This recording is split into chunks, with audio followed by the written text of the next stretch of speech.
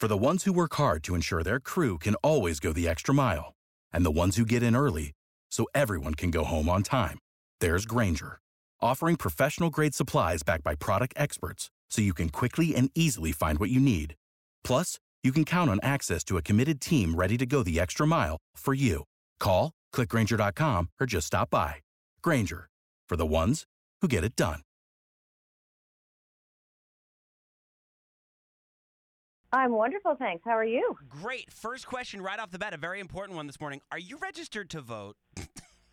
Of course I'm registered to vote. I just need to make sure because it seems as though Instagram doesn't believe anybody is registered to vote. So I just wanted to make sure that you were registered to vote. If not, I have a bunch of links I can send you to sign up.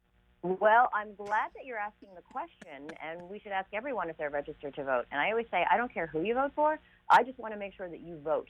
And there's elections almost every year, local elections. Of course, this year we have the big presidential election. We've got the congressional elections. We've got the state legislative elections. I just voted, in fact, for my local sanitation commissioner in that election. Oh, who'd you vote for? No, I'm just kidding.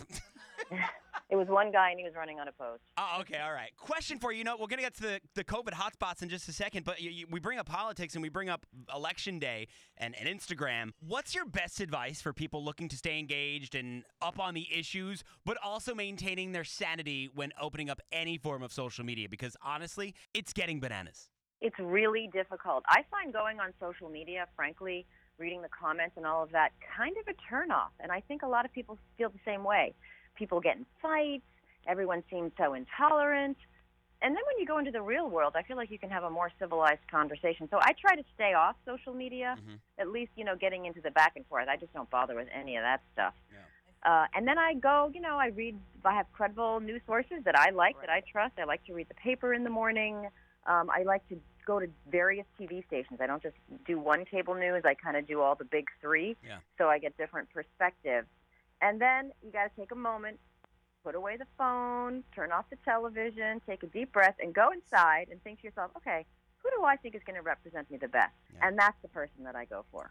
Look at you doing this logically and not listening to a singer or an actor.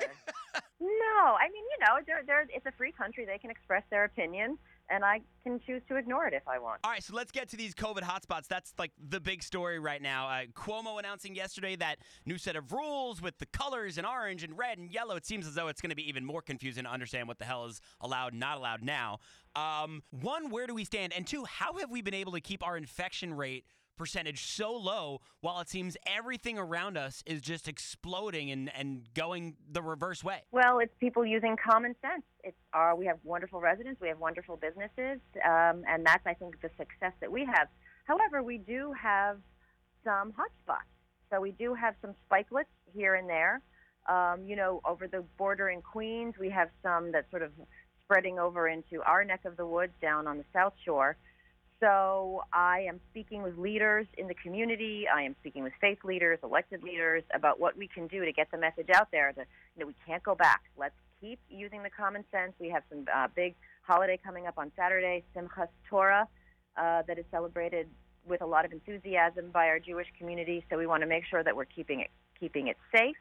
And that we're reducing any spread, because we are seeing a little bit of this come into our communities as well.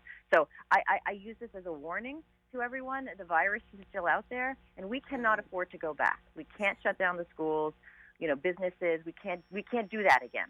So let's just keep doing what we've been doing, and we should be fine. On the phone with Nassau County Executive Laura Curran. What are the chances that we do have to go back to a total lockdown? Is that something that's even being tossed around right now? No, it's not. Okay.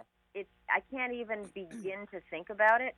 So I would just ask everyone, everyone, what to do. I'm not going to preach, but if everyone just continues to do their part, we won't have to go back. Right. It's the Curran code, if you will. It's the Curran code. I like that. I'm going to use that. What are you going as for Halloween? Oh, I haven't decided yet. Okay. I told Balone he should go as Fauci. He didn't agree. Maybe I'll go as Dr. Burke. I have a scarf. Oh, I like nice scarf. And Hermes, yeah. You and Steve could team up, Burke and Fauci. It'd be great. Totally. I could do my hair. Definitely. I like it. Well, I told him if he's going to do Fauci, all he needs is the sexiest man alive. The GQ.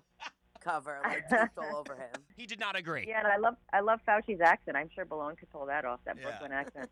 All right, Laura Curran, thank you so much for hanging with us this morning. We'll talk soon. Of course, hopefully get in touch with you before Election Day again. Stay safe, and thank you for everything you're doing with your Curran code. Thanks for having me, guys. Bye-bye. I'm a size medium. Yeah, and if you trademark that, I want royalties. All right, you got it. All right, You got bye. a penny on every dollar.